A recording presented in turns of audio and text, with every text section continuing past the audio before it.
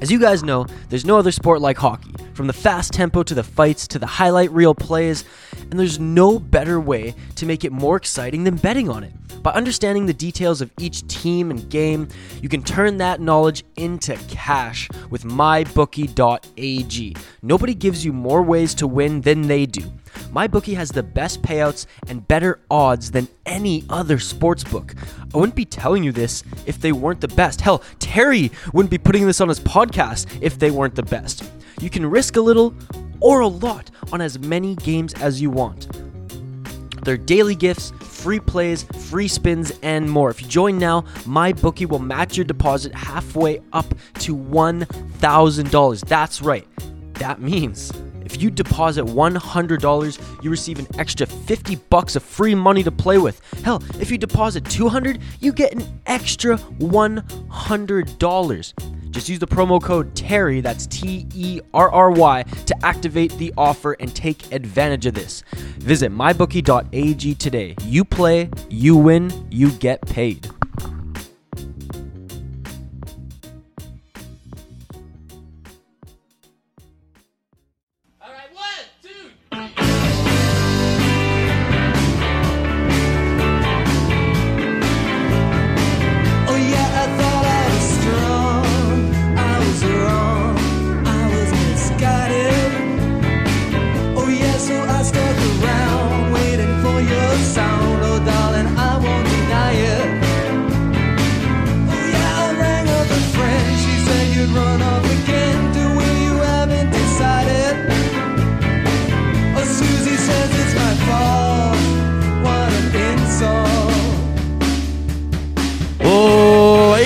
Gentlemen, boys and girls, welcome to this episode 4 of Tales with TR.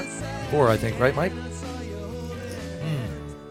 4 of Tales with TR as I slurp down some of my Tim We're getting Hortons. off to a great start. Yeah. As always, Happy New Year, everybody. For me, it was a pretty laid-back New Year. I had all these plans, and to be honest, I had maybe a couple of beer, if that. I sat back and I listened to old-time radio, Mike. We talked about that before. I listened to the Mysterious Mad Scientists episode of Sam Spade. I listened to The Black Museum, The Door Key.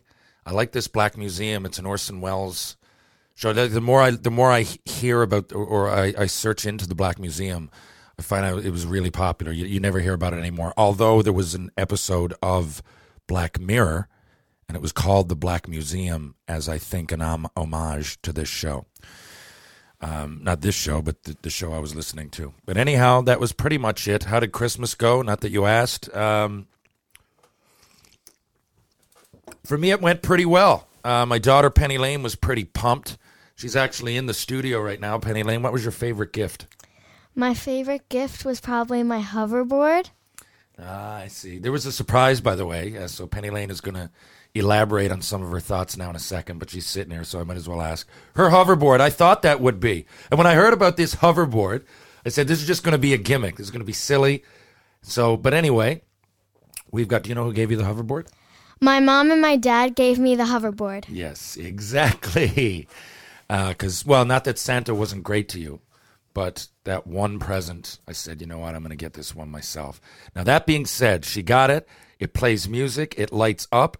It's way harder than I thought. It's actually pretty good for your balance. And think, you know, I know they're calling it a hoverboard. It's not quite Michael J. Fox in Back to the Future. It doesn't actually hover. But it certainly gives you that sensation. It's on wheels, and you don't need a steering wheel or anything. It's pretty, I mean, most people know what I'm talking about. Some don't. But check into it. It's actually pretty fun. And the only problem is that in Newfoundland at this time of year, it's pretty hard to hoverboard outside, isn't it? It's even with all the snow, it's slush and wet. So I think we're going to rent a gym pretty soon. I've seen some really cool videos of kids, particularly kids, but I think like some older, adults, late teens too, using them for stick handling. So you get on it, get a bit of a longer stick, and just use the hoverboard to kind of keep your core strength up. It is actually, it's great. Yeah, there's so many. Like I was blown away. You're right. It is a hockey show. We might as well talk about that. And by the way, yes, if we haven't said it yet, I'm Terry Ryan, and that was Mike Hickey. I just assumed that by this point you guys know that. So before we get into the nitty-gritty, I want to bring up one thing in the hockey world before my first guest. Surprise, wink, wink. I have two guests today, and the first one is pretty interesting, and she's coming up soon. But Jack Eichel, so he played 18 games. He had at least 1 point in each, so he had a streak going, right? So the 19th game, I believe, I could be off by one game, but on the 19th game, I believe he was injured and he took it off. So the NHL said that the record stops there, right? And I believe he played another game afterwards and he got a point, but the streak didn't keep going. Yeah. So a lot of people were pretty upset about that. They said, the NHL should get it right, protect your star players, try to keep the streak, try to keep the streak alive. It's not, he was injured. But the thing is, I completely disagree. And I'll tell you why I disagree. So first of all, the record is Wayne Gretzky, 51 games straight, right? And I compare that to almost the Mickey Mantle. I believe it was Mantle, 56. Joe DiMaggio, you're right. How did I forget that? Joe DiMaggio, 56 games. So each would be hard. I can't compare sports, but to me, to get a streak of a point or a hit, they're similar. They're similar aspirations, similar kind of goals, because points aren't easy to get. You don't get them every game, and you don't get a hit every game. I think it would be harder to be Joe DiMaggio and get hits just because there's only so many chances. You're Wayne Gretzky, you're playing with great players. There's times towards the end of the game there's an empty net. Of course, there's times that a pitcher's going to give you a shitty pitch. But I just think, you're getting up there 4 times. You could get walked every time. That's the other thing. You could get walked, right? So DiMaggio, to get a hit in all those games straight, to me, is one of the most... it's one of the records I respect most in sports, but not far behind is Wayne Gretzky's 51-gamer. Now, this is the reason, though. So people say, well, it's not Jack Eichel's fault. He got hurt. He sat out. They should keep the record intact. But no, part of the prestige to me of a record is that it's not getting injured or it's playing through injury. If you looked at that, Wayne Gretzky on the 52nd game, I believe, I'm going back now from reading his book, but it stood out, so I know I'm not too far off. I believe in the 52nd game, he gave it to Charlie Huddy. I just remember this, and Charlie Huddy missed the empty net. And after the game, Gretz said, well, it was a bit of a relief, to be honest, because the record's gone on, and it started to become about the record and not about the team. And he said, a few times during that I was injured. And he was. So I think the next game, Gretzky took 3 or 4 off because he had a bad shoulder. So, but I mean, he played through it. That's part of it. Part of it is the luck of not getting hurt. That's the luster of the record. The record, 51 games, doesn't just say he was good enough to get a point in 51 games. It says that the longevity of the record is also what makes it so prestigious. And to be able to play that long, not get injured, not take time, that's part of it. Otherwise, because, you look at both ends of the spectrum, you got to draw the line somewhere. Otherwise, if I had a 50-game scoring streak, right, and I was coming up on Gretzky's record, and it counted if I took games off, I could say, well, my God, we're playing, I don't know, who gives up the least goals in the NHL? Boston? Rask, I think, has Rask and Halak are a pretty solid tandem. Yeah, so if you had 3 games left in the season, and you played Boston 2 of those games, or say 4 games left, and you played Toronto 2 of those games, and I know Toronto are getting a little bit better in the standings, but they let up a lot of goals, I know that. Well, you really could pick and choose, right? You could say, I'm going to take the Boston games off. I got a bad wrist anyway, and the other games, I got a better chance to get a point. I'm not saying it's going to come to that, but you can't open the door for it to come to that. And outside of that, it's just a more prestigious record. This guy not only he was taking hits, he was playing in the NHL, he was not getting suspended, he was not getting injured or to the point of not being able to play. There was no other factor that came in here. And, halfway along that time, I think in the 30-odd game, Gretzky had an empty net goal. He didn't have a point till then. So there was also, you got to have some luck on your side. But to me, that all goes along with the record. Jack Eichel's record for the Buffalo Sabres, 18 games in a row, is a lot different than Wayne Gretzky's overall 51-game streak. I know that. But to me, that's the reason behind it. You can't take games off in between. If you get injured, you get injured. You start at one again. So just a couple notes here. It's Eichel's streak was 17 games was what it ended at officially. He is 74th on the all-time list for longest streaks, and Gretzky appears on that list 11 times. I remember he broke his own record of 30. Yeah, I so remember that. Gretzky appears on that list with 11 longer point streaks than Jack Eichel had. Oh my God! He's on that streak between 1 and 73. Gretzky shows up 7 or 11 more times. Wow. Yeah. I mean, it says so much. And again, before I bring on my first guest, people say, well, Gretzky, goalies were worse. It was a different era. I know it was, but like I said, for 20 years, I believe it was only Wayne Gretzky, Mario Lemieux, or Jaromir Jagr towards the end won 3 or 4, and then Lemieux won his last. There was only them who won it, so it's relative greatness. I don't get people say, well, Gretzky had 215 points. I know that. You're right, and Lemieux he had 199 one year, and he missed a couple games. But like when they were doing this, if you round out the top 10 scores, like the 10th guy would have had like 90. Like it wasn't, everybody wasn't doing that. Like, so if McDavid wins the scoring again and he consistently wins in the next 10 years, most of the time, I don't care if he has 100 points, the next person has 80. It's the same relative greatness. But Gretzky was still better than people are remembering because they just cast off that era like it was nothing, like anybody could score, and they couldn't. Him or Lemieux won it every single year. Every year. There was no one coming towards the end. Like I said, Jagr had those, but it was coming back down to earth, right? Like, look how great Sidney Crosby is. I think he got 2, right? Now, I'm not saying that Crosby's not the player those other guys are because he's better defensively. I mean, there's no doubting that. But it was also a different era. But, relative dominance scoring, I don't see anybody ever like Lemieux, Gretzky, or Bobby Orr. Even Richard, when he was doing that, Richard ended his career almost a point a game, I think. Rocket Richard. I love him, right? And I love what he did and when he was with. But there's also asterisks for many reasons. I won't get into a couple, but I know he was the first with 50. But in relative dominance, he wasn't what Wayne Gretzky and Mario Lemieux were, or Bobby Orr. Bobby Orr won the scoring as a defenseman. That's also something that's crazy. To me, those 3 players were way more dominant than anybody else when it comes to scoring. Now, you might say Howe was, more all-around player. Gretzky still calls Howe the best. Maybe, but with Howe, it comes in size, strength, longevity, defensive play. He'll elbow you in the face. There's all kinds of... Howe is more, to me, Mark Messier is a student of Howe, right? And you can argue those all... And, people who love the all-round game can argue them to be the best. I'm just saying, in scoring terms, it's mathematics. Lemieux, Gretzky, or after that, there's people that had good years, and there's people that were like real, like Brett Hull, and with those 80 goals, whatever it was, Solani. But I mean, in the middle of all that, Gretzky and Lemieux were still winning the scoring by a landslide. What were you going to say? Oh no, I wasn't. Okay.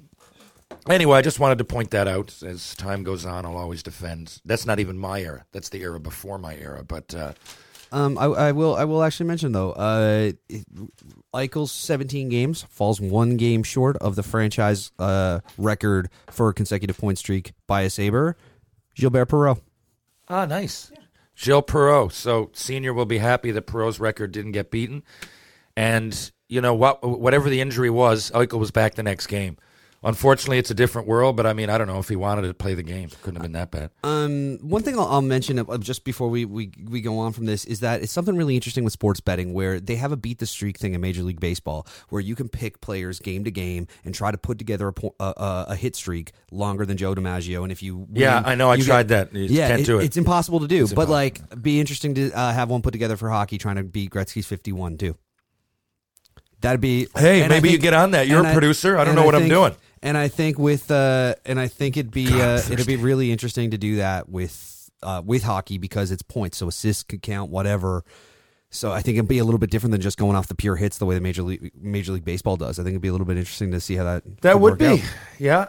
And well, can you imagine? Yeah, we can pick whoever, and so you could pick against a weak pitcher every time, or if hockey you could pick against a weak goalie, I still don't think you could do it. Though those records are insane when you think about it. I don't care what era it was either.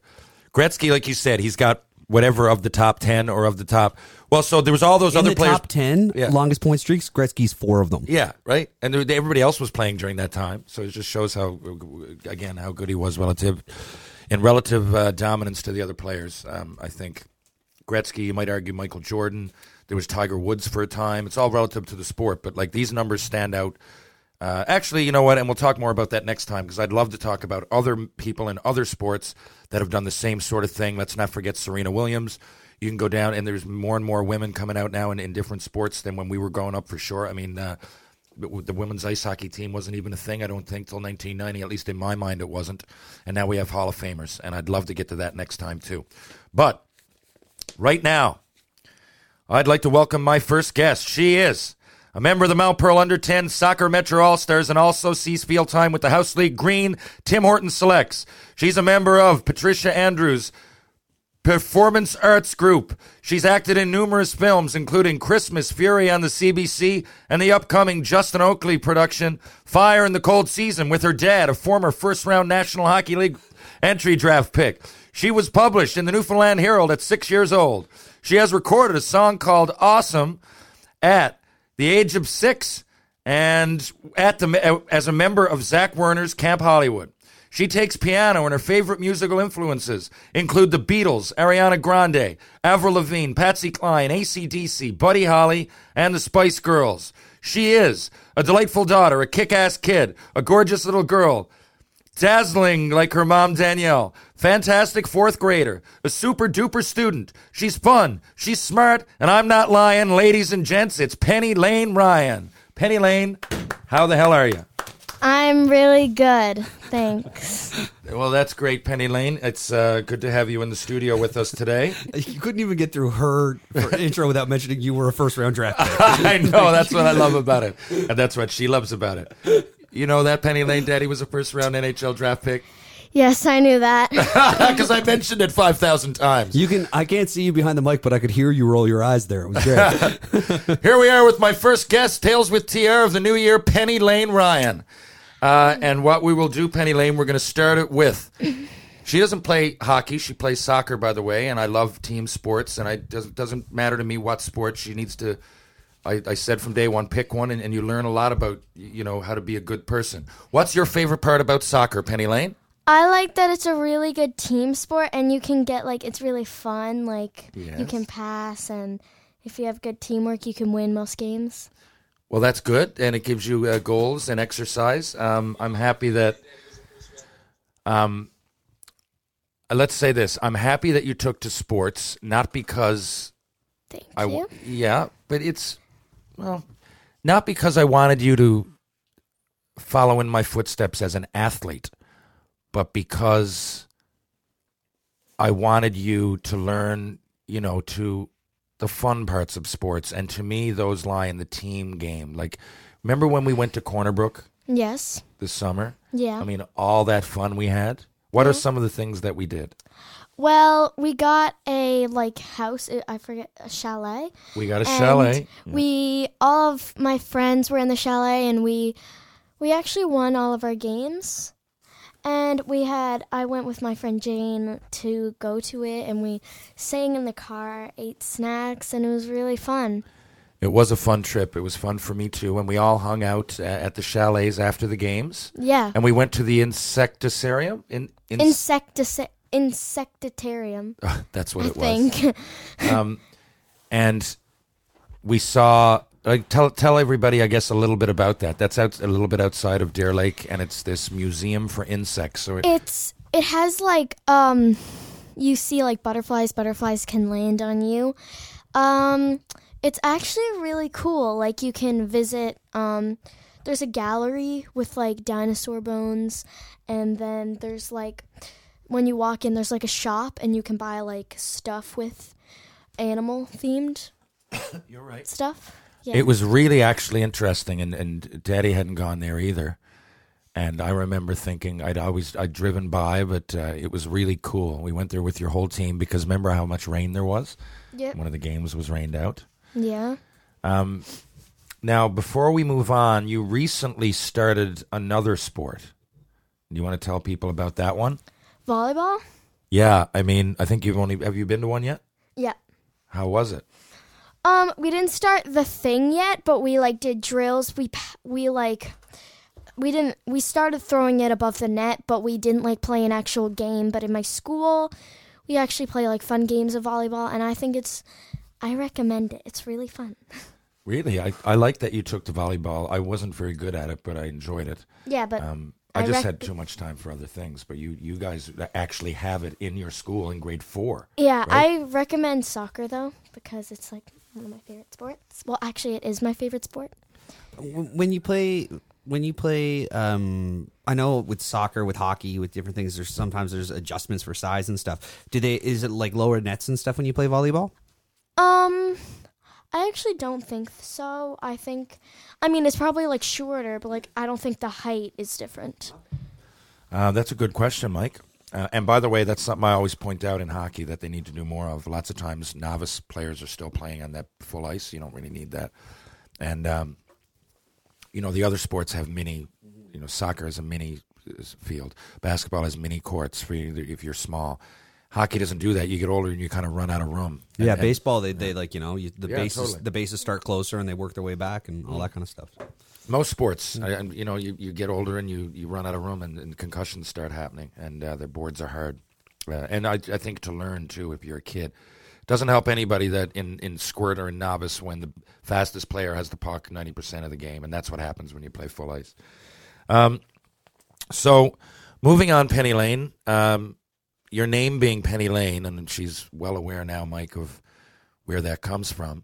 Yeah. But it's a musical, even though people probably wouldn't think. They'd think we're more of an athletic family. But music is part of our day-to-day lives.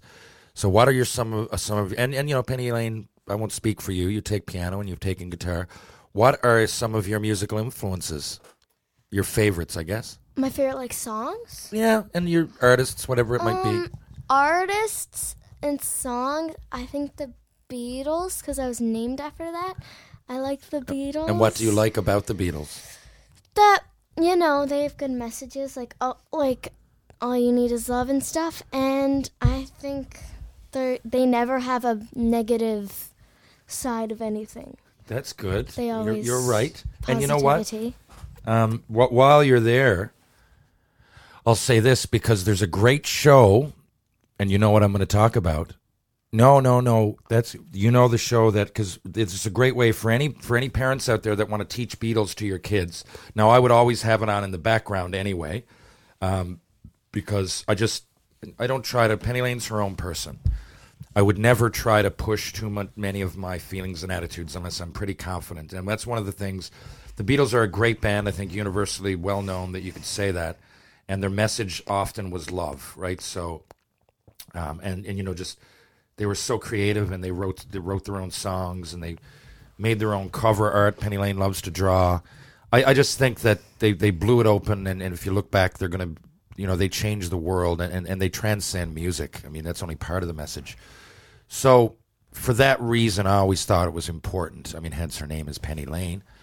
But a way that you can get into that. Now tell them about the show that we've always watched. I've watched this show since I was young, not young, but maybe 4 or 5. I don't know. We've been watching it. You had a good Beatles background anyway, yeah, and then the show. It's called Beat Bugs, where every song they have a Beatles song in it that they use a good storyline to make the song fit in with the story, and I think it's really creative. Yeah, you're right. And there's 3 seasons. And for example, let's give them an episode. Let's say You Won't See Me, right? And that's a song. But yeah, I don't even know if it was I think a chameleon, it's a chameleon. Yeah, because he, they're saying you won't see me, and he turns invisible. Not invisible. I mean, he blends in, camouflages, and, they're he just sings You Won't See Me, and it's not just Beatles songs in it. I mean, the Beatles songs are the only songs in it, but, there's like different stuff happening in each episode. Like each Yeah. episode is different. Like the Beatles might not have written "You Won't See Me" about a chameleon, but in the kids show they make it about a chameleon, so the kids will have an Yeah. interest. Yeah. And so it's like that the whole way through. What was your favorite episode? Episode? Like you mean song or like the whole thing? What was your good question. What was your favorite Beat Bugs episode? Not necessarily song. Episode? I like Michelle. Yeah. Michelle. And you love that song too. Yeah. So that kind of combined both. Yeah. What- I like Michelle or Drive My Car because I like the storyline of it. Like doing. Here with Penny Lane Ryan in studio, the first guest of 2020. Penny Lane, what is your favorite Beatles song? I think I like Please Mr. Postman or Drive My Car for my favorite.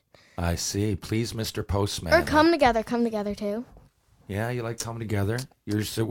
She knows an awful lot about the Beatles at this point. When Come Together, was that another great Beat Bugs episode? Yeah, it was. It was like the friends they're all bugs. They were all arguing. But then the one bug decides we can't be arguing anymore, so he wants all of them to come together. Fair enough. How it goes. What are some others? So to give me some other, it doesn't have to be old. I mean, we listen to pretty much everything. I just make sure that you know who Patsy Cline is and say, who did we watch yesterday at the Tim Hortons drive-thru? Who were the two artists? Remember, we were watching a video. Hit me with your best shot. Avril Lavigne and Pat Benatar. Pat Benatar, nice. We're in studio, Mike. I did not give her a hint there, did I? No, so we're trying to, what we do every week, Penny Lane and I will add a few songs to her playlist, and we'll focus on them. So this week, or last week, whenever, I guess we've taken a bit of a break during Christmas, but the week before, it was Pat Benatar. So I put Hit Me With Your Best Shot, Love Is a Battlefield, Heartbreaker. And then we'll find on YouTube, so she has some kind of optical note. We'll find maybe one song, and she loves Avril Lavigne, which we got into about a month and a half ago. So two of them are on YouTube on Oprah, one of the last appearances on there, that doing Love Is a Battlefield. And anyway, the Tim Hortons drive-thru yesterday, being crazy, was about a half hour long, so Penny Lane and I watched that on YouTube. But I recommend that too, because you know, if you were to sit down often, and a lot of kids today don't have big attention spans. I try to curb that for Penny Lane, but, you know, there's still phones. Everybody's still on a different schedule than they were when we were growing up. What are you saying, Penny Lane? Does it matter if it's just like it's not related to this at all? Yeah, but you don't even know what my question was going to be. Then just say it. No. Well, now I forget. If you've got something to say No. it. We got you on here to talk. You're worse than senior. Where was I? You were talking about music. Yes. I'm only kidding. I know. If you got something to say it, little girl. You can say whatever you want. It's not related to this at all, but Okay. when I'm older, I kind of want to be an actor. Because okay. when you're an actor, you can like basically be anything. Like if you want to be a doctor and an actor at the same time, you can act a doctor in a movie or something. Now this is a decent perspective. I'm going to give people the lowdown. Okay, here. So Penny Lane, you know, has grown up around me, and I've been involved in movies, whether I'm working on a set or I'm doing some background acting or I'm acting or I'm doing stunts. So a lot of what I'm doing behind the scenes is involved in film. So Penny Lane met everybody on set, you know, years ago, and she wanted to give it a try. So she goes to theater and she practices. So she's constantly acting, and she's been lucky enough to get in a few films. And Penny Lane, you want to tell people what you've been in? I think you've already said it, but I was in Yeah, I have actually. Christmas Fury and the new Fire in a Cold Season. I don't know. Has it been released? It was in the Halifax Film Festival, and I think one more, but it's going to come after Christmas here pretty soon. I was in Caught. You were. Caught. So she's been in 3 major, I guess you could say, I don't want to say major productions, but yeah, You know, we're not talking school plays. But I was the lead. Me and my best friend Abigail were the lead for our school play last year. I'm not putting down your school plays. I'm just saying you've got like 3 background credits in films. So I guess being that and doing some theater, she's really enamored by the whole acting thing. So lately, we got into our first series, other than Beat Bugs or a kids series. You know, I mean, you start with Teletubbies. You go to Beat Bugs, we went to Dora the Explorer. But the first real series that she's watched that doesn't involve cartoonish characters was Stranger Things. Really? So and Penny Lane, you wanted to tell people what you liked about it, how long it took you to watch it. You watched it inside of about 2 weeks. Tell everybody about anything you want to say about Stranger Things. Stranger Things, I don't really think it's my age group, but I just found it on Netflix and I decided to watch it because I heard it's like really popular, and so I watched it. You heard it was scary too, and you liked that Yeah, I stuff. love horror. The things I like about it is that there's so much good characters. It's scary and like it's not necessarily horror. It's more like comedy and a thrill and then a little bit of horror. But yeah, I really like it, and it's been my obsession for like 2 weeks. Well, you watched 2 all weeks? 3 seasons. I watched all 3 seasons. I have to wait like another year for the 4th season. We all do. It's not cool. Yeah, we got to wait till August, I think it is. And then, who would be your favorite character or characters? I have 2. Yeah. 3 actually. Well, if you don't say 11, I don't believe you, because you're talking about getting your hair cut like 11 now. And that's fine if you want to do it. Yeah, I have 3 favorite characters. I like 11, Mad Max, and Will from Stranger Things. Yeah. Because 11 has telekinesis, which is a superpower, and Will gets possessed, and Max is like, goes on like, that's why I kind of wanted a hoverboard, because Max has like a skateboard, and she's like really cool, which I like all of them. Can't decide. And what about the monster? Is the monster scary? There's a few monsters, but the most famous is the Demogorgon. It's more like a human, but like it's a plant at the same time. Like it's not a plant, but like It kind of looks like it has like a flowery face. yeah. And but full of teeth and scary. And so what else, I guess, that's your first, and now she doesn't want, I told her, I said, now there's other things, because she, you get on that down kind of, you feel a bit down when your favorite show comes to an end, right? And Stranger Things might not be back till 2021. Like they're saying, like it might be like over a year before there's a new season, and I'm not okay with it.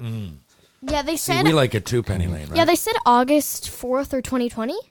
I know, but that might get pushed. I know. Yeah, it's what I'm seeing now is mid to late 2021. Though there's like rumors that it might come back sooner. So I don't know. I'm trying to find out. Yeah, I hope it comes soon. Now, what is your favorite well, first of all, tell people what school you're in, what grade, and what your favorite subject is. Tell people what you just whispered me. I probably won't say that because it's actually personal information. Okay, it's personal. So, fair enough. Yeah, and good on you for calling me out on that. We found the Ryan that won't overshare. This is great. Yeah, okay. So how about we don't tell them what school you're in. We just tell them what grade. They know you're 9 years old. People can figure it out. I'm in grade 4. And what's your favorite subject or subjects? Art. Art. Now, when you say art, art covers... There's a large umbrella. So do you mean drawing or do you mean... Drawing. I love drawing. Do you? Okay. And you've written songs, and you've actually written a script. Do you want to tell people what some of the things you've written about are? I wrote a few scripts. You did? I don't know if they'll actually work, though, but... Well, Penny Lane, you're young. You wrote, and I'm not kidding. You've written them. They're like over a dozen pages. Like you sit there and you write a story, and you study the way to write a script, and you write it out, and they're actually pretty advanced for someone your age. Yeah, me and my friends, I'm usually the one who makes scripts, or they either make a book and I draw the drawings, and I'm basically the illustrator for their books. But some of my scripts, I like I didn't know what Stranger Things was. Like, well, I mean, I did, but like, I didn't watch it before this. It was like kind of Harry Potter, but it wasn't Harry So Potter. before this, that would have been your favorite, right? Harry Potter. Or Descendants, Harry Potter or Descendants, but yeah, it was, I forget what it was called, but it was like these kids, they had magic and they had to go to a normal school, which no one else had magic, and they couldn't like stop using it because, you know, they didn't know what right or wrong was. And I guess it's the search for that during the whole episodes, right? Well, yeah, I don't know if we did episodes, but it definitely is. It's definitely like, I think it's a movie now. Next question. What is the favorite production you've acted in on stage as part of your theater? Now, you've done some major ones. Oh, She does it at the Arts and Culture Center, by the way, here in town with, like my I said, favorite Patricia Andrews. production. I liked two. I liked when we did Harry Potter and Cats. Or Little Women, too. Well, Little Women, the movie's coming out, and it's already got, like, rave reviews. It's like 95% on Rotten Tomatoes. And you, right away, we were in watching something else, and the preview came up, and you reminded Frozen me. 2. Yeah. Yeah, and Cats is also coming out, but I didn't hear that the reviews were as good as Little Women, because Little Women has really high rating, and Cats, I think it's under 20. Oh, wow. Cats is bad. Wow, really, Penny? Cats is You've been bad. watching Rotten Tomatoes, too. You smart little girl. Yeah. Not that I always, every time agree, but if something's over 90, it's good. And if something's under 20, it's bad. That's just, no one can argue that with me. There's stuff in the middle. 54% for the new Rise of the Skywalker. I will still go. I haven't seen it yet. I'm halfway through. I'm watching The Jedi again. Everything that was like really good in theaters right now. There's a bunch of stuff I want to see. There's Black Christmas. There's Rise of the Skywalker. There's Knives Out. Bunch of great stuff. I went to see Cats with a bunch of friends who were all like, "Let's go see Cats because it's supposed to be so bad." And we went, and it's even worse than you think. It's so bad. Yeah, it's so bad. So you went knowing it was going to be bad. I went to a bad movie on purpose and got an even worse movie than I expected. Wow, I hit. Was it like the musical, or was it like? It's the musical, but that musical does not translate well to a big movie full of CGI and Wait, it's CGI? Like pretty much the whole thing. Like they motion captured everybody. Like it's all just a mess of CG. Was there? She's interested in that too. Was there a lot of people sitting with you? No. There was more than I expected, but no. Apparently, that movie is set to lose $100 million at the box office. Lose it. Like it cost more than $100 million. Like it cost so much, and it made so much less that the gap is $100 million. Wow. Which is wow. Yeah. And honestly, like it deserves worse. It's so bad. Oh, and Dad, I saw on Netflix you actually didn't finish Jumanji. Oh, you told me to finish Jumanji. How do you know I didn't finish it and watch it again? Because I went to watch Stranger Things, and it said you... Yeah, but I promise. So we went to Jumanji. Now, I went to the latest Jumanji.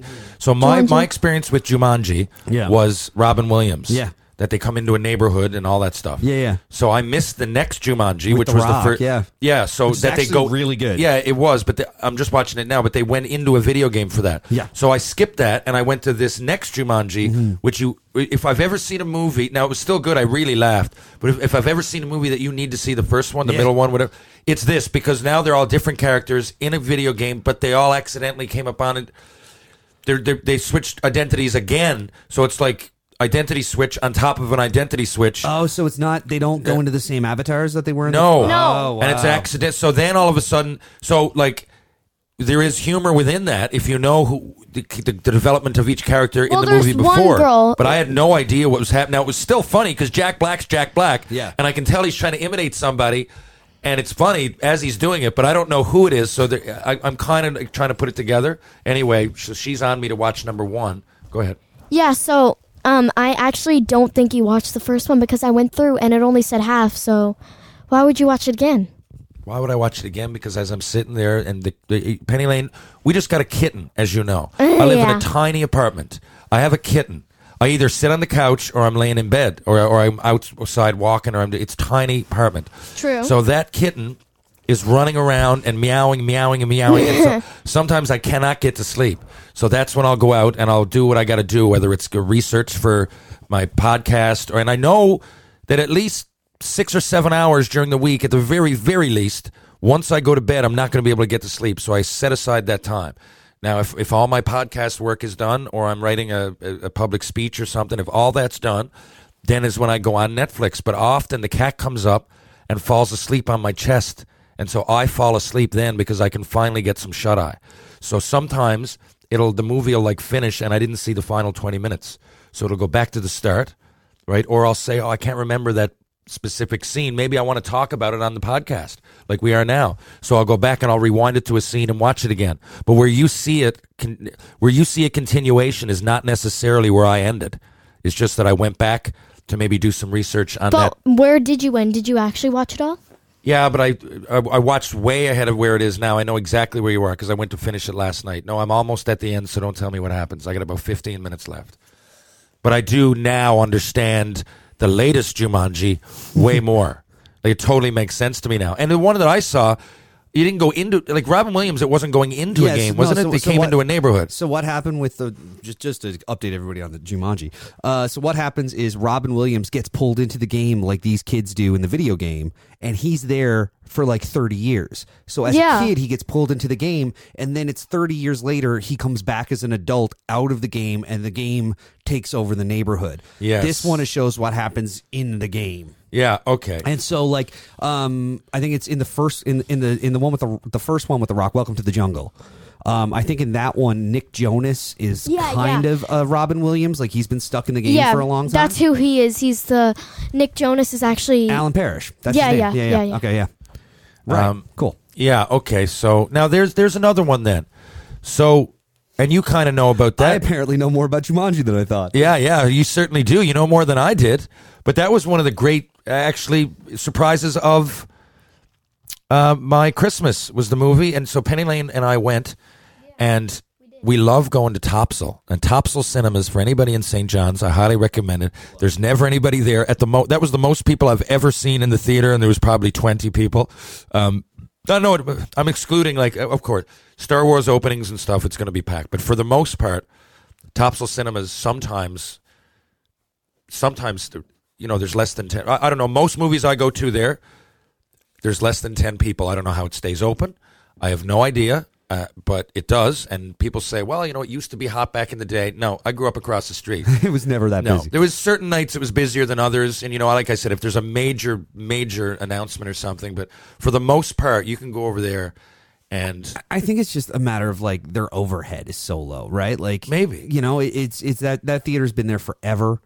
They have that space. That space isn't getting turned into anything else. I imagine they haven't done any upgrades. It's still got fans. There's no AC. There's no whatever. Yeah. So I imagine that all that stuff's low enough that basically it's overflow for the Cineplex at the Avalon Mall, and it's what, you're right. It's just overflow, and it's just to put up. They basically treat it as 5 extra screens or whatever that they would have there anyway. You know what? Right? That's a good point. I'm sure if you look at that as a standalone operation, it's a complete loser.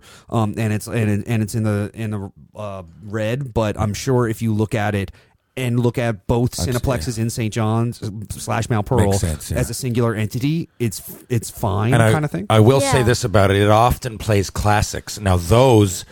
Enough people are, and that started recently. They always play one every 6 months.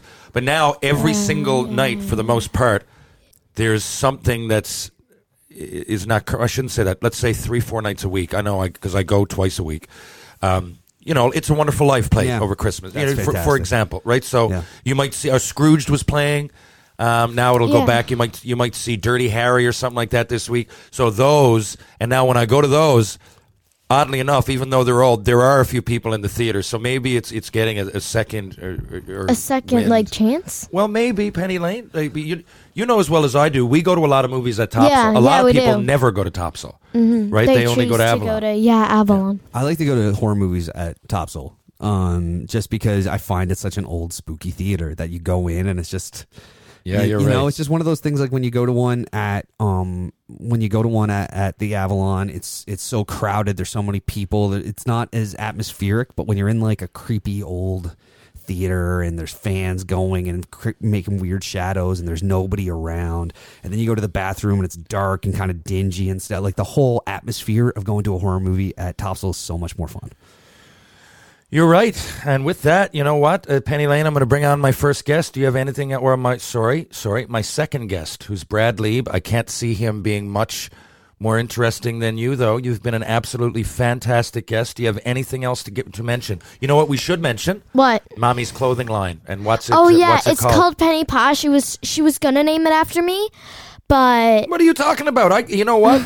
That's the only thing I had anything to do with that was I helped your mommy name it, and we thought Penny, Posh, alliteration. Mom said she was gonna name it me, but there was like too much things. Or There something. was too many other things. So we sat down. I remember, your mom and I sat down in Portugal Cove, and we couldn't think of a name. Just like your name at first, and Penny Lane just seemed to flow. So then I remember she was going to call it Penny Lane. You're right.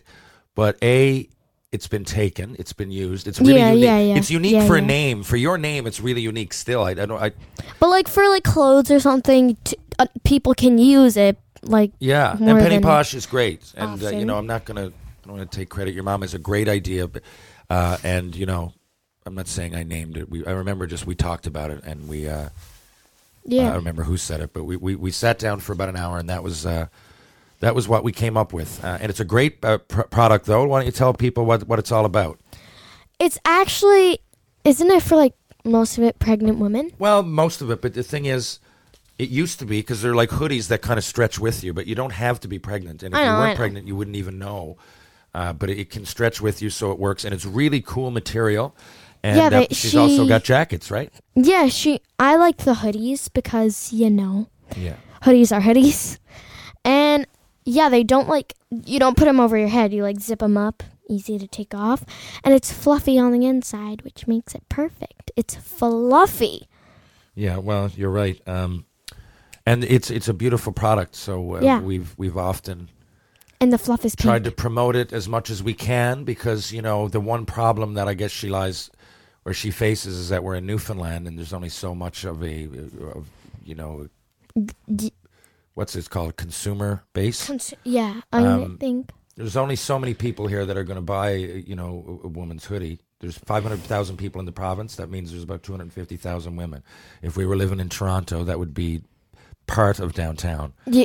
Right? So you got to, I'm not knocking where we live. It's great, but it's good to get the word out there because a lot of people need to know about the product. I've never heard a complaint. Penny Posh, and I think it's at Designs.com.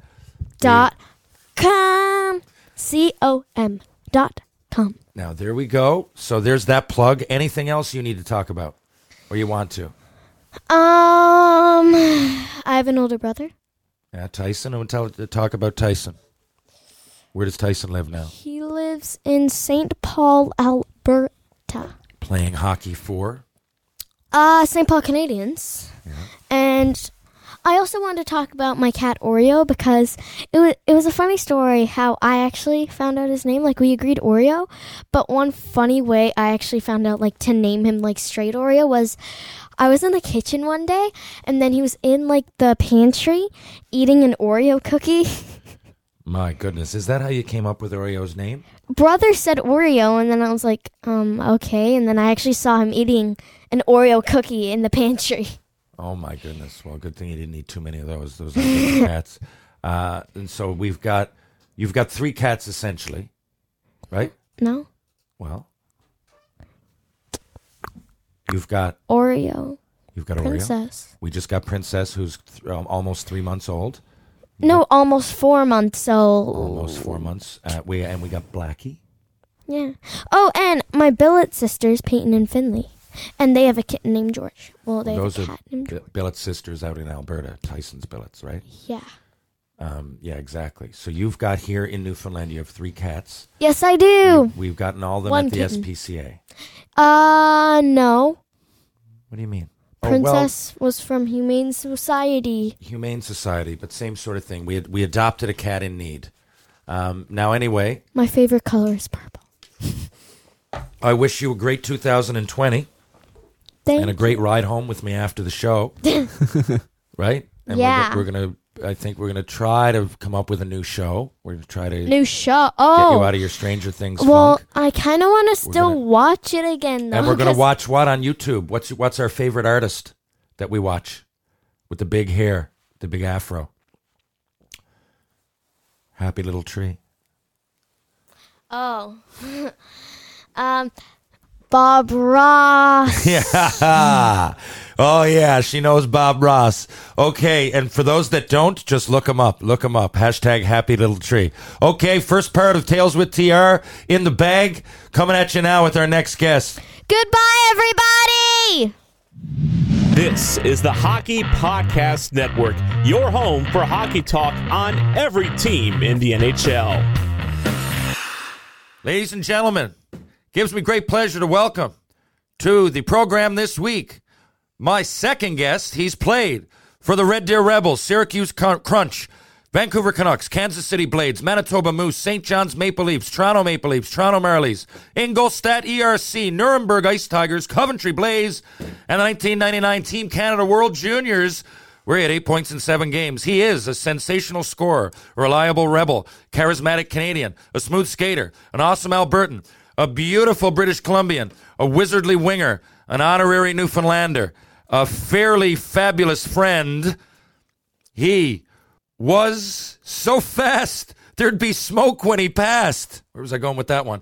Need a World Junior name? This guy had a point per game. I was in heaven in 96, 97 because a guy who could Zoom was in the room. There's no such thing as Brad publicity. He was the best thing I've ever Brad. All you Lieb is love. A friend in Lieb is a friend indeed. Ladies and gentlemen, it's my old pal and teammate, Bradley Lieb. Brad, how are you?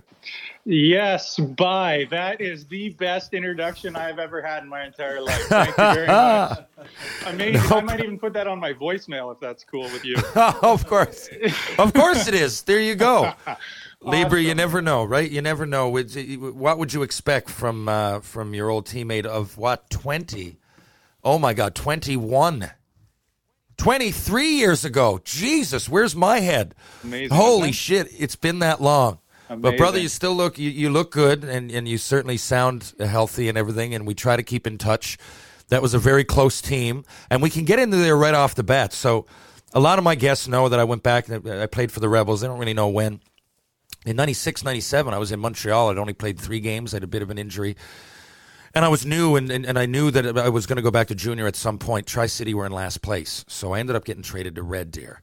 I went there. We went on a bit of a magical run, even though we didn't win it. No one really expected much, and a lot of, Lieber, you were 17 then, and there was a guy, I remember, Justin Mappletoft, and there was Frankie, and there was people that ended up winning the Memorial Cup. There was also guys like you that ended up being on the World Junior team. So in 96, 97, and I know, aren't you from Red Deer, Lieber? Yes, born and raised. That must have been big. That's where I'll start. Like, to play for the Rebels and, to come from Red Deer, I mean, what was that feeling, first of all? That was the first big hockey step for you. How did that feel? It was amazing. I thought I was the coolest kid in town. Yeah. I played a few games as a 15-year-old, and was fortunate enough to be part of my hometown. I remember going through the draft back in the day and thinking how cool it would be to move away from home and go to all these exotic places like Swift Current and Moose Jaw, and I was kind of disappointed to be honest. And then once you kind of understand what an honor it is, and looking back, I wouldn't change anything. And being part of that team and being part of the community and being able to stay longer at home. I now have a teenager who's moved away to a hockey academy, so it's a young age for any kid to be moving away from home. And I was fortunate to be able to be there. And you know what's funny for me? My first experience, and me being from the East Coast, my first experience out west, I didn't know guys from minor hockey. You know, it tends to be a world in the Western League when you're 16 that everybody kind of knew where someone came from, but I didn't know anybody. And my first experience with a league was with your brother, Greg, who played for Spokane and was a hell of a player as well. So what was did he, I don't want to say pave the way for you, but influence you at all? 100%. I mean, just having a brother that played the game, you know, just growing up, you can practice and learn to compete with each other. And definitely, you know, my brother's older, but smaller. And so he's kind of my little big brother. And, you know, that coming up at an age where, you know, or at a time where you needed to be over 6 feet, 200 pounds, or else, you know, in the Western League, Lieber. I could not believe it. I couldn't believe it. He was by far the smallest guy. And I mean, like, he wasn't only short, like, I'm not talking in a short way. There was probably a few shorter. But he was just this little tiny skin and bone. But he was unreal. And to be that good in that league at that time with absolute, I mean, that was the roughest hockey there's ever been in junior. I mean, maybe slightly before us, it was equally as rough, maybe a bit rougher. But, I mean, I often say to people, we weren't allowed to warm up together. It was right, and here's your brother, a $140, $150, on a good day. On a good day, and you know what? And you know, you guys had amazing rivalries, Spokane and Tri-Cities, and it was awesome. I've always said that Greg, he was the smartest player that I've ever played against. You know, and you had to be if you wanted to play in that era as a smaller guy, you had to be smart, you had to be quick, and you know, he definitely learned to adjust. And you know, it'd be really interesting to see him go through the NHL draft nowadays, and you know, that it is what it is. You know, he was definitely a huge influence on me, and the Western Hockey League days brings back a lot of memories. Now, he was a great hockey player, and for those reasons, you know, for being so small and so effective in an era of such physicality. Yeah. So where is your bro now? How's he doing? He is doing good. He's living down in Salt Lake City. He married a girl from down there. He's been living down there, has 2 boys. He's involved with hockey down there. He has his own hockey program that he runs. He's involved with the minor hockey programs down there. So he's very much still involved in the game and sharing. You know, I don't even know if the kids down there understand how much of a valuable resource they have. He was a smart player, and that just naturally leads into being a smart coach. So if anybody down there is listening, man, pay attention to him. That's phenomenal. Now, we'll talk a little bit, but you just brought up coaches, and I want to go there. And there's been so much heat on coaches, and, you know, a lot of it for good reason lately, but some of it's overblown. But, you know, there's a happy medium. Yeah. Let's just talk about a good coach then, you know, because I don't want – on this particular podcast, just because – there's been so much negativity lately, and I don't want to sugarcoat things because there certainly was back in that day. There was some crazy things happen that probably shouldn't. But but there were also some great coaches. So, you know, who was your favorite coach along the way, and why? Well, I love that question, and you know, I haven't been up on I'll be honest, I haven't been up on my Third Man In podcast. I did catch the guys that I know. Yeah. And early on, it was fun to see Colby Armstrong on there, and Aaron Asham came on. Yeah. And, you know, just, you know, great to hear their stories. And, you know, so I haven't caught any latest controversy, if there's been any. And, you know, it's just, in my opinion, it's just the way the world is going. Like, there's an evolution with everything. Yes. There's an evolution with the game, like it or not. That's the way, you know, things are going to change, things are going to evolve, and same with coaching. So yeah, you just cannot coach the same way that you did 20 years ago, 30 years ago. And we all need to learn how to adjust and how to, you know, get the most out of your players in a different way than, you know, yelling and screaming and kicking and punching. So, you know, 100%. It's just, you know, it doesn't necessarily have to be a controversy as much as it's just like, you know, it's the evolution of things. And I think just, you know, naturally things are going to change and evolve. Well, but, yeah, go ahead. No. I know you got what I was going to say is an example of that. Like, remember, like, I had Bob Laux, and they called him Little Brutus, and he was known as a maniac. And I remember coming back from Seattle one night. It's about a 3-hour trip when all's said and done, when you're packing and unpacking and all that. But we came back, and he bag skated us, say, at like 3 a.m. Yeah. Now, today, that might be looked at as way over the top. There might be someone go home and be upset. But at the time, it was just part of the culture. And, like, that's what I often say to people. I'm like, there's an example. I wouldn't do it now if I was a coach, but at the time, I wasn't really offended. Now it would probably be over the top. But it didn't mean Bob. He was just going within a rule book of what he saw as acceptable. And he's like, how am I going to get the best out of these kids? Now, he was also there for me to phone at night if I was having trouble at school. More than once, say, Terry, come over. I know what it's like to be way away from home. And, you know, it's different for you being across the continent. And he was also good. He just had I don't, there are stories that are, I mean, he certainly wasn't a Bill Peters, and I don't get behind any form of bigotry at all. But I just mean, you know, he was seen as almost like a loose cannon coach. But I had a good experience with him, and I don't think he ever crossed the line. Now, some of the things he did might, but at the time, it was just part of the culture. So I guess, yeah, so you again, is there a coach along the way that you had that, you know, regardless of, you know, they had an impact on you? And it could be anybody. So Tran Samwith said Tom Rennie, and I said, you know what a great example. Tom Rennie was way ahead of his time.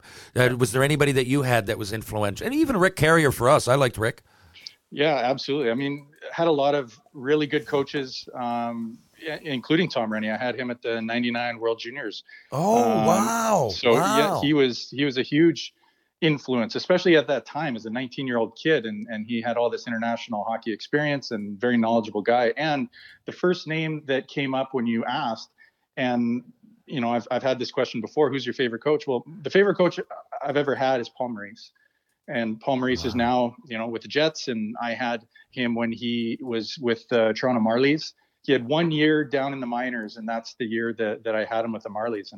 And he was top notch for me for two reasons. He was his preparation and his communication. And to me, that is the way the coaching needs to, you know, it's going to naturally evolve that way because you're getting away from the kicking and screaming and not even to make that Great bad point. or wrong. It's not to make that bad or wrong. It's like we all learn from, you know, the coaches we had, the coaches they had, the coaches they had. So, you know, coming back to, you know, Paul's kind of approach is, you know, he would come in and he would always be prepared. He would always, you know a lot about the other team and communicate it in a way that, you know, enrolled the team that this is why we need to play this way. You know, this is, you know, they play this way, so we're going to counter it by using this system. Oh, that makes sense. And, you know, we all have different preferences of what coaches connect with you. And he definitely made an impact for me, you know, being that way. No, that's fantastic. Now, listen, I'm going to get into that because Lieber being very topical and of the moment. So how was that whole experience? Did you go to the summer camp or did you play your way onto the team when in the 99 World Juniors? Because you had a good tournament. I mean, over a point a game is not easy against the best players on the planet. So, you know, how did that evolve? Yeah, I had, you know, things fell into place for me that year.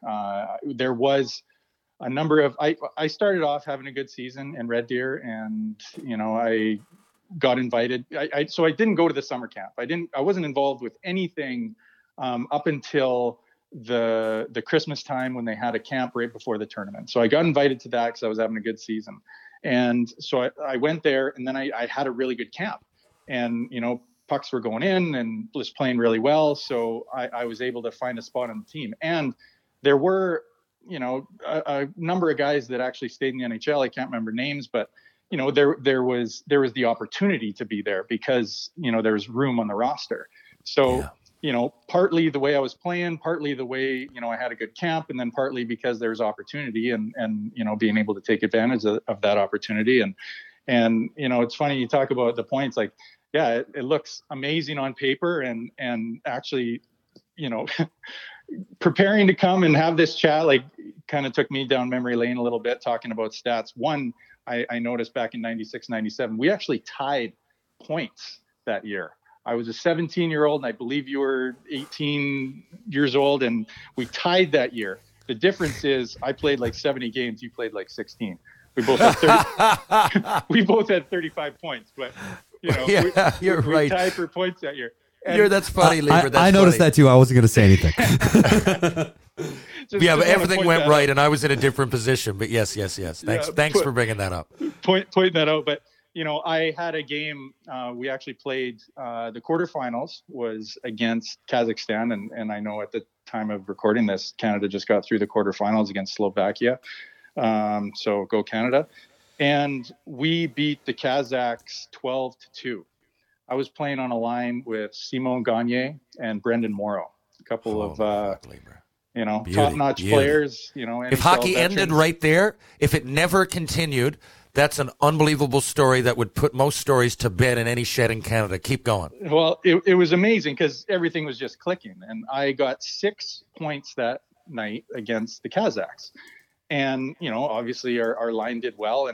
And it was kind of neat because I got 6 points that tied a record by a guy by the name of Wayne Gretzky for most points in a single game at the tournament. Okay. In two sentences, you just had 2 unbelievable stories and the second one trumped the first. What are you going to tell me next? That my teammate, Simon Gagne, got 7 points that night, so it didn't really matter. Holy shit! It did trump the story. Okay. Wow, Lieber. So, yeah, playing on that team was definitely, a stepping stone to getting into the pro ranks. I went to that team undrafted.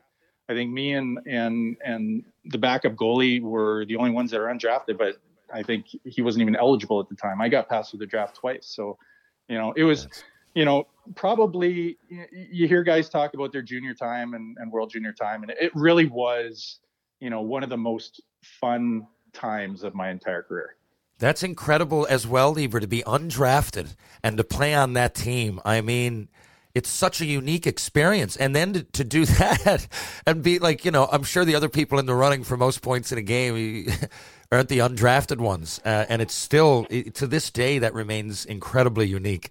And it was part of a crazy journey. So listen, then, you go back to Red Deer for one more year. Okay. Now,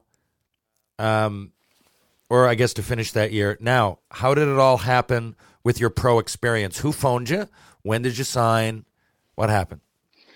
So pro went to after the tournament, had a good tournament. Still didn't get drafted after that tournament. And I was, I guess, a little surprised, but I'm astounded. Just playing in the tournament means you beat out people that are going to be stars. So, you got to sign somebody. How do you as much as I was, I'm a 19-year-old guy at this point, and most kids are, 17 going through the draft. So, I got a couple invites, and, it came down to going to the LA Kings camp or the Vancouver Canucks camp, and chose to go to Vancouver just because they were willing to give me a spot at the main camp. The Kings wanted me to go to rookie camp. They weren't guaranteeing anything further. So okay, I'll go to a main camp. So I went to Vancouver. Things went well. I didn't really want to go back to junior as a 20-year-old. I was prepared to. And then ended up signing a 3-year entry-level contract and ended up in Syracuse, New York. Now, Syracuse, I've heard good, bad, and ugly. What was and first of all, pretty respectable as well, Lieber. I mean, let me see. I know you had 19 goals, or let's see here. 19 goals, 61 games, and you missed 20 games, so you can pretty much, that's 25 to 30 on the year, should you remain healthy. And even got up on the Canucks for 2 games. So, I mean, geez, things are happening quickly. Even just play 2 in the NHL right off the hop, that's huge. How was your experience in Syracuse? I mean, it's a legendary team is why I ask. It was fun. I mean, it was my being at home for junior. It was the first time moving away from home, so that was just an experience. I'm still 20 years old, so I'm not legal to go into the bars in the U.S. and we found ways around that. And it was a great experience. We had a great young group. Harold Druken was with us on that. We're rookies together on that team. Yeah, good buddy from Newfoundland. There you go. Yeah. Yeah. So, it was good. We had Stan Smeal as our coach. He was another, talking about coaches, just another, just positive individual that really cared about his players. Like, that's what I got from Stan. And, he's, still part of the Canucks organization now. And kind of run into him years ago, but, same kind of guy. He hasn't changed. So it was a great experience, Syracuse. And one of the cool things about playing in Syracuse was the old War Memorial. Yeah. Which was in. I remember playing there. There was a scene in the film Slapshot that was filmed there. And I think. Yeah, you're right. I don't want to get this wrong as much as I think it was somebody threw a monkey wrench and hit Jeff right in the face. I think it was that one. I think, the cops come and there's pandemonium. I think that was the scene, but I remember just even skating around and thinking about that movie because obviously it's a classic. Yeah. Me too. And there's just Syracuse was an old barn, man. It was just great to play in. Yeah. Now, so your first 3 years now pro, right? You get a couple games in Vancouver, but you play 60 games, 61, then 53, then 60, and you're hovering around 20. Each one of these years, you could have gotten 25 to 30 had you play a whole season. Was it injuries, or was it call-ups and sitting out, or because you're right there, 19 goals, 18 goals, 17 goals, but you missed 20 to 30 games each year. Yeah. What happened there? Yeah, I started to have injuries with my knee. I hurt my MCL. I can't even remember how many times, but it started in Kansas City and continued into Manitoba the following year. And that was kind of it adds to the most pivotal time of my life. Because after, Kansas City, Manitoba, my 3-year deal with Vancouver was over and I was traded after that. So, 2002, if I take the story there, 2002 was such a pivotal time. And, so I'm rehabbing this knee injury, and my MCL, you don't typically operate on MCLs. And it was injured so much that it kept stretching and stretching and stretching. It would heal a little bit. It'd stretch out a little bit more. So my knee was really wobbly. And typically from what I understand, you let it heal naturally, and it wasn't healing. So I found a knee specialist in Winnipeg that was willing to do the surgery. And the team, the Canucks, didn't want me to have the surgery because you don't typically operate on it. And that's what their doctors are saying. As much as, you got doctors in Vancouver and doctors in Winnipeg, I don't know how much communication they were having. But, the end of the day, I wanted to have the surgery. So kind of forced my way. It's my body. I want to do it. Had the surgery and didn't know how it was going to turn out. So, the summer of 2002 was pivotal for a lot of reasons. One, my knee, and I'm rehabbing and, not knowing where that's going to go. My girlfriend at the time told me she was pregnant. And, within a 3-week time she told me she was pregnant. My mom passed away. She had breast cancer. She was in and out of the hospital. And on the day of my mom's funeral, I was traded by the Vancouver Canucks to the Toronto Maple Leafs. Oh, my God. What a trifecta of things in a week. The emotional pendulum, or just an absolute roller coaster. I mean, what? Lieber, I'm sorry to hear that. B, I'm happy to hear that she was pregnant. You got a great, I'm assuming that's your kid now that's involved in prep school or whatever? Yeah. Braden is going to the Okanagan Hockey Academy right now. And he was actually born in St. John's. So I got a new baby out of the deal. I was going to say, so then you come to the St. John's Maple Leafs. Yeah. And boy, 35 snipes in the AHL. Here I am, Brad Lieb, 79 games played. This is what I can do with a full season. 35 snipes. Right, and then the next year, 24 more with the Leafs. I would have liked to see you get up for more than one game with Toronto. But, that must have been, Lieber, I remember being out west and, being the only Newfoundlander out there, and I didn't really think about players in our dressing room playing in the AHL, even though I knew St. John's. I just never thinking about it. I'm like, you guys will never see St. John's.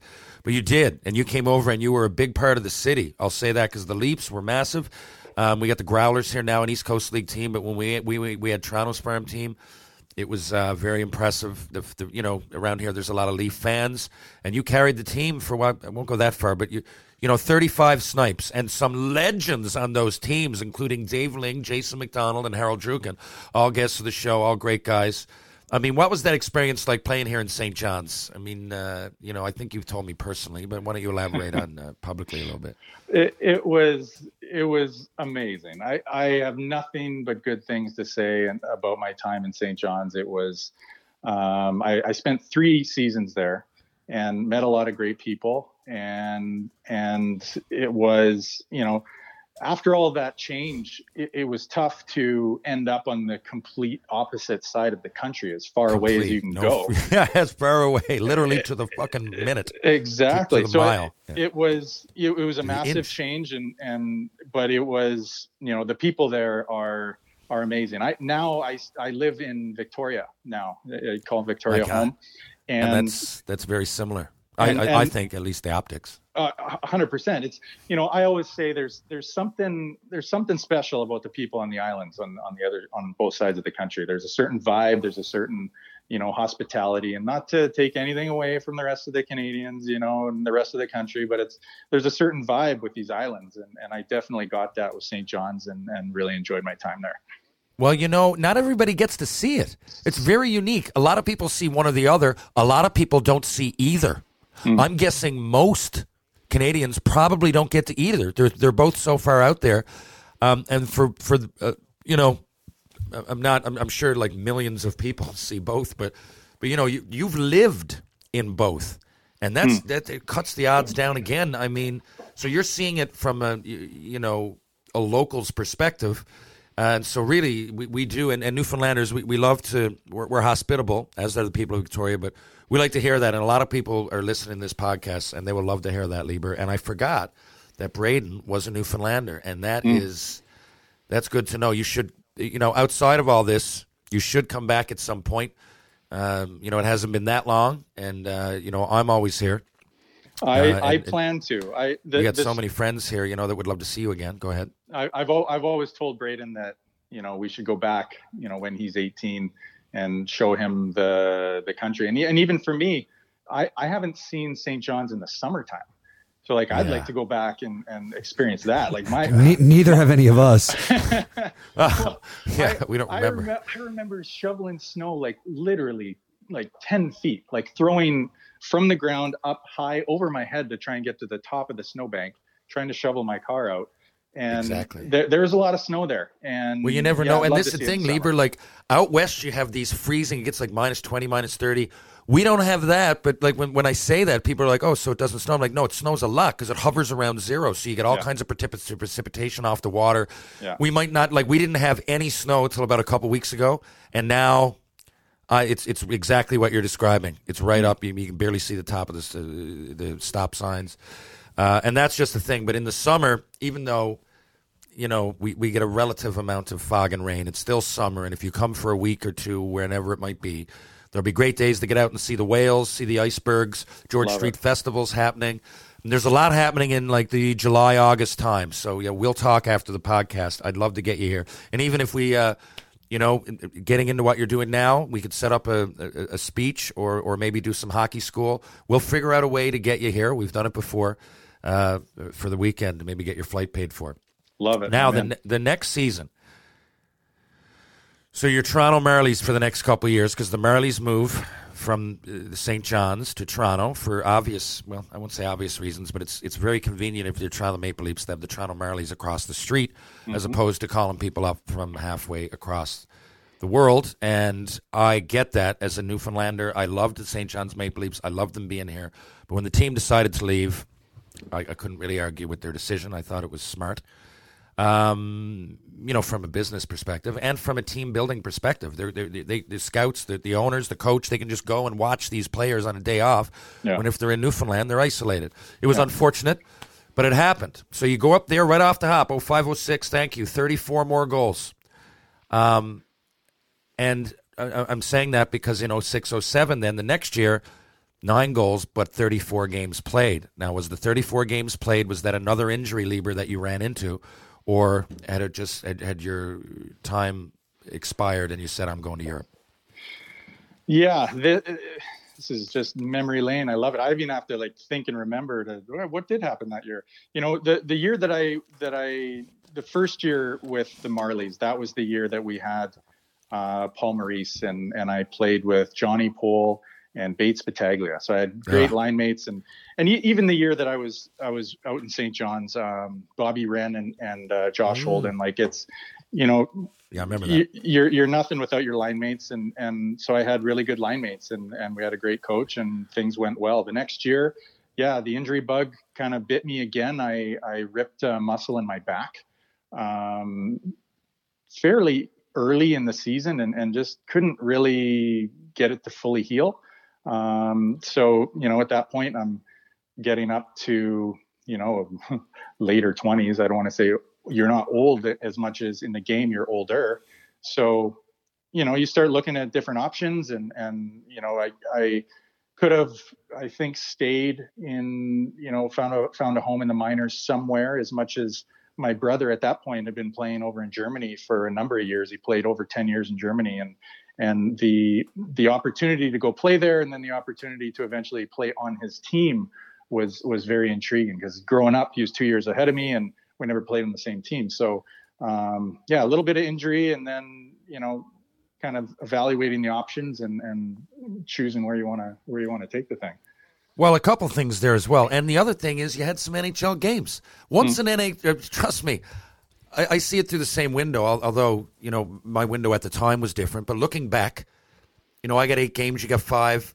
You know, once an NHLer, always an ex-NHLer. And you live that life, and you skate it out there.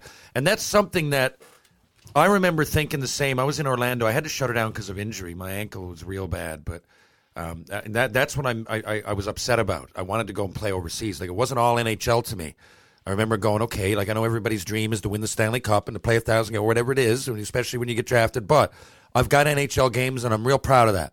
Now, I want to go overseas, 100%. But my ankle didn't allow that to happen. So I see it as, like, if I was you, other than, you know, geez, hopefully I would have played a little bit longer, and seeing players that I'd play with and against make it. But, you know, some people get lucky, some people don't. There's a lot involved, and, you know, you got your NHL games. So now before we move on, as like I have you here, not that it's my interview, but it's my fucking show, and I'm the host. The fake dump goal. Did I not call my shot in 96, 97? I guess it would have been the 97 playoffs. And a lot of people are talking about these fake dump sonk thing that Spit and Chicklets started. Yeah. And it's all good. I'm not looking. Someone must have done it before me. They must have. But I remember that morning being in Swift Current and looking at the boys. I don't even know. I think you were on. I mean, we were regular players, so you must have been there. But I tried it on Mark Magliarditi, and it worked. We were doing 3-on-2s. And I said, you know what? Maybe I'll try this tonight. And I sat and I took 3 strides from the red line to the blue line, and I dumped about 4 or 5 in, and I got my groove. And that night, we were playing in Swift Current, and it's on YouTube somewhere. It is. Under this. It is. Yes, it is. And was it not? Did everybody not know after I did it that I can verify that story. I remember talking about it, and then when it happened, I was just like, "Who the heck is this guy?" And you know, it makes it even better. It's on YouTube, and you're wearing a dynamite bucket. How about that bucket? I was the only player in the CHL to wear a Jofa. Oh my goodness, it looked beautiful, and on Mark Magliarditi, and you know, worked so well that we traded for him in Red Deer the next year. Yeah, I know. And where is Mags right now? I don't know. I'd like to know if you're out there. He's in Vegas, I think. No, I always put these things out on Instagram and and Facebook, whatever, and try to keep like my stories, or try to keep people in the hockey world tuned into where I am. A, you know, I guess I'm promoting a couple of podcasts. But B, it's more for, like, I'm in Newfoundland, and when I travel, I like to see ex-teammates. Yeah. And I guess you'll get it being in Victoria, because you're at the other side, so it's not like all kinds of people. When you're in Calgary even and Edmonton, you start to be in the middle of something, especially when you're in Toronto. Everybody goes through Toronto. So I like to, you know, it's a hub. So I like to keep people tuned into where I am, and once in a while you'll get an ex-teammate. I mean, you've done it. This summer in Winnipeg, Dorian Anik reached out, and Western League legend. Well, Mags did when I was in Toronto about 6 months ago, and he said he was coming from Vegas. He said, I'd love to see you. And anyway, we didn't end up hooking up, but he seemed to be doing really well. He's working in some business right now. Yeah, actually, there's an idea. Maybe I'll get him on the show. Another guy. Yeah, I'd love to get his thoughts on that dump in if he remembers. Well, man, yeah, you can ask really. him about it. Yeah, we'll ask him about it. But moving on, and now even going back to Red Deer, Lieber, I will say, what a bunch. And I know you weren't a big fighter, and I was in other. I never got in one fight in Red Deer. I was coming off a concussion, and I remember that on that team. And I know fighting's leaving the game and everything, and for good reason. There's not as much as there used to be, although I think there's a place, but that's another argument. But on that team, we had some heavy weights, and we had all kinds of people, and I never had to even keep my head up. I remember I barely got hit because we had such a tough team, and with that came some crazy characters, but lovable and memorable. And we had a great captain. I love Jesse Wallen. I wish we could have won it for Red Deer, but we didn't. But that was a fun little time, especially for me because I was finishing my junior career. You still had clearly a lot in the tank ahead. But, I guess from that season, Lieber, the funnest thing I will take out of it, I don't know what stands out to you, but, I was new coming in. And even though I'd played in the NHL, you're still kind of nervous coming into a new environment. And, BJ Young, rest in peace, our good buddy, he could just snipe, and I knew it. And so I was just kind of going there. I knew him, and I knew Aaron Asham because he was drafted to Montreal. But it was just the team really got behind us. Remember Andy Nowicki, the goalie coach? Absolutely. Andy's great. He's just a great guy. And that's what I mean, like just a positive. He starts every time he sees you. Hi, friend Terry. Hi, friend Brad. Just over the top positive karma. And we had Dougie Hobson and Rick Carrier, and they were great, to me at least. Radar Horning, our trainer.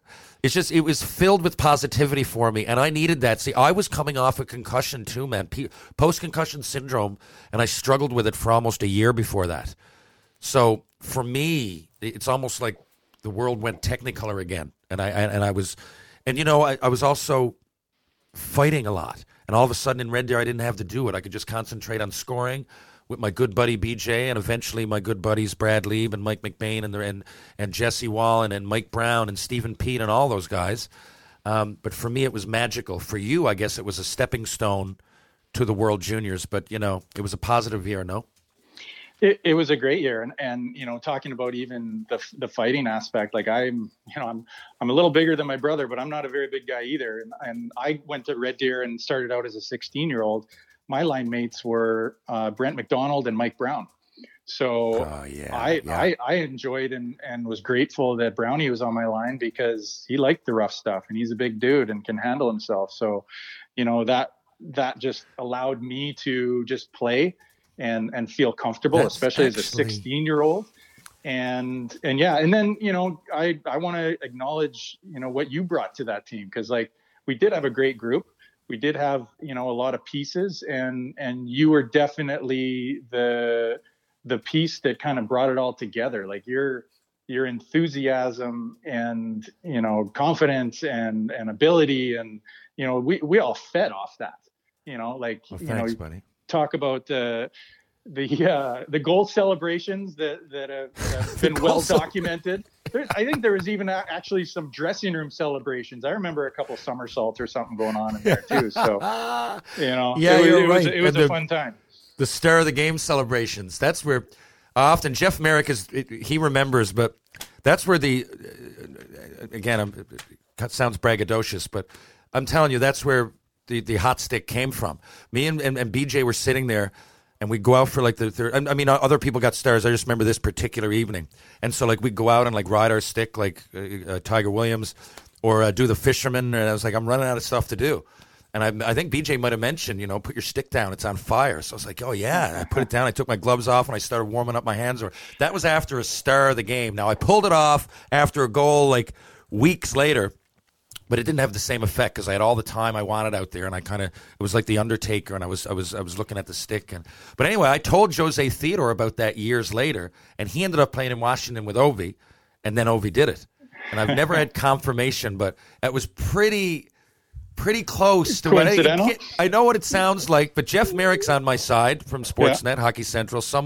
It sounds so narcissistic for me to say that, but I'm telling you, it had to come from somewhere, and I did it with precision just a few years before that, and there was no Instagram or any way to kind of social media. There wasn't a way to promote it online or anything, but there was still word of mouth. And like I said, Jose Theodore was a common denominator.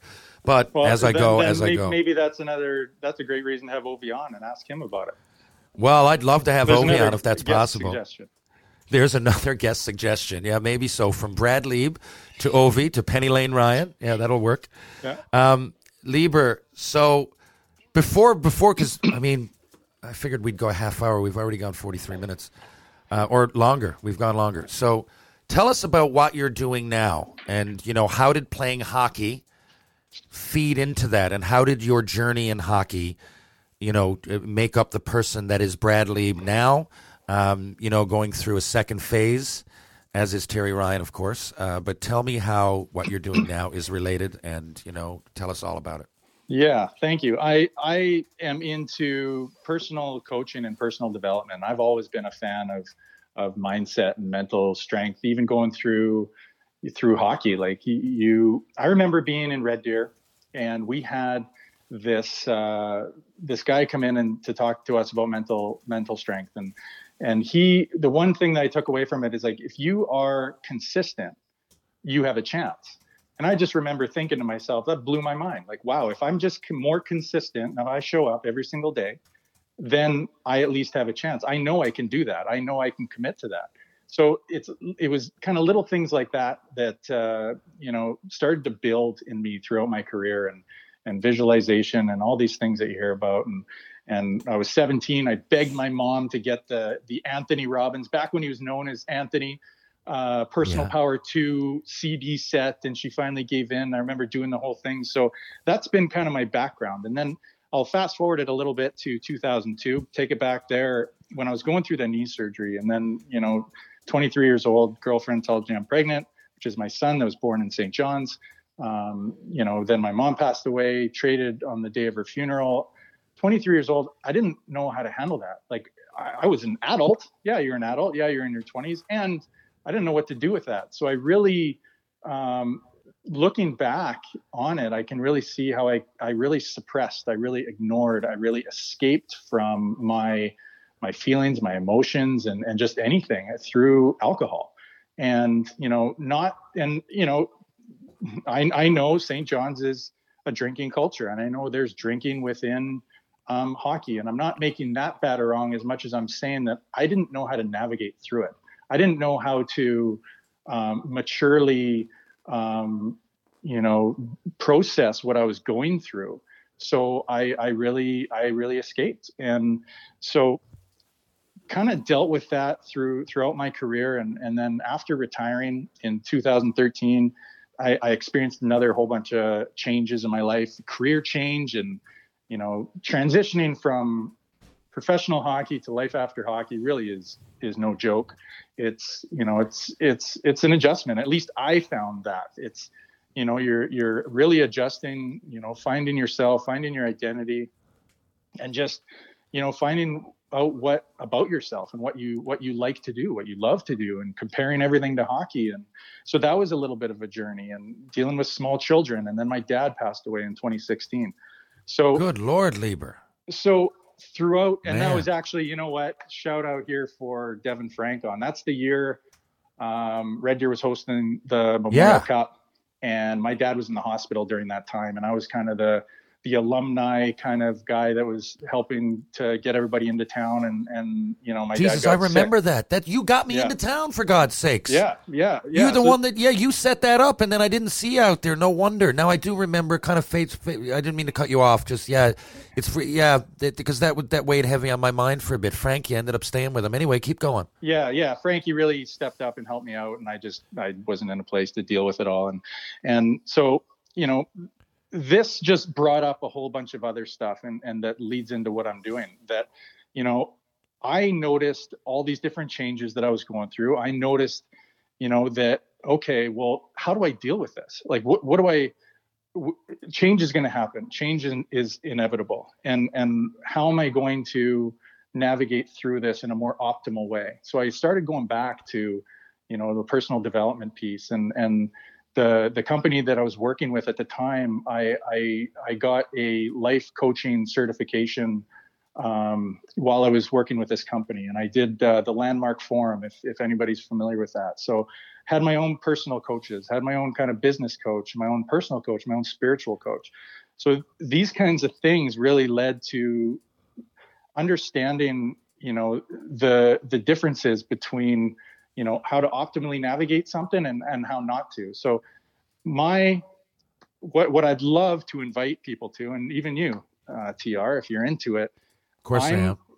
On January 6th, I'm going to launch a program. It's going to be a monthly group, and it's called the Hockey Stick Club. And the hockey stick, because it represents growth. And there's a guy by the name of Bobby Martin. He talks about the stages of the hockey stick growth, but it has to do with revenue within a startup business. My inquiry is, what are the different stages of the hockey stick? The heel of the hockey stick is called the inflection point, where the huge change goes, growth, revenue. So what are the inflection points of personal growth?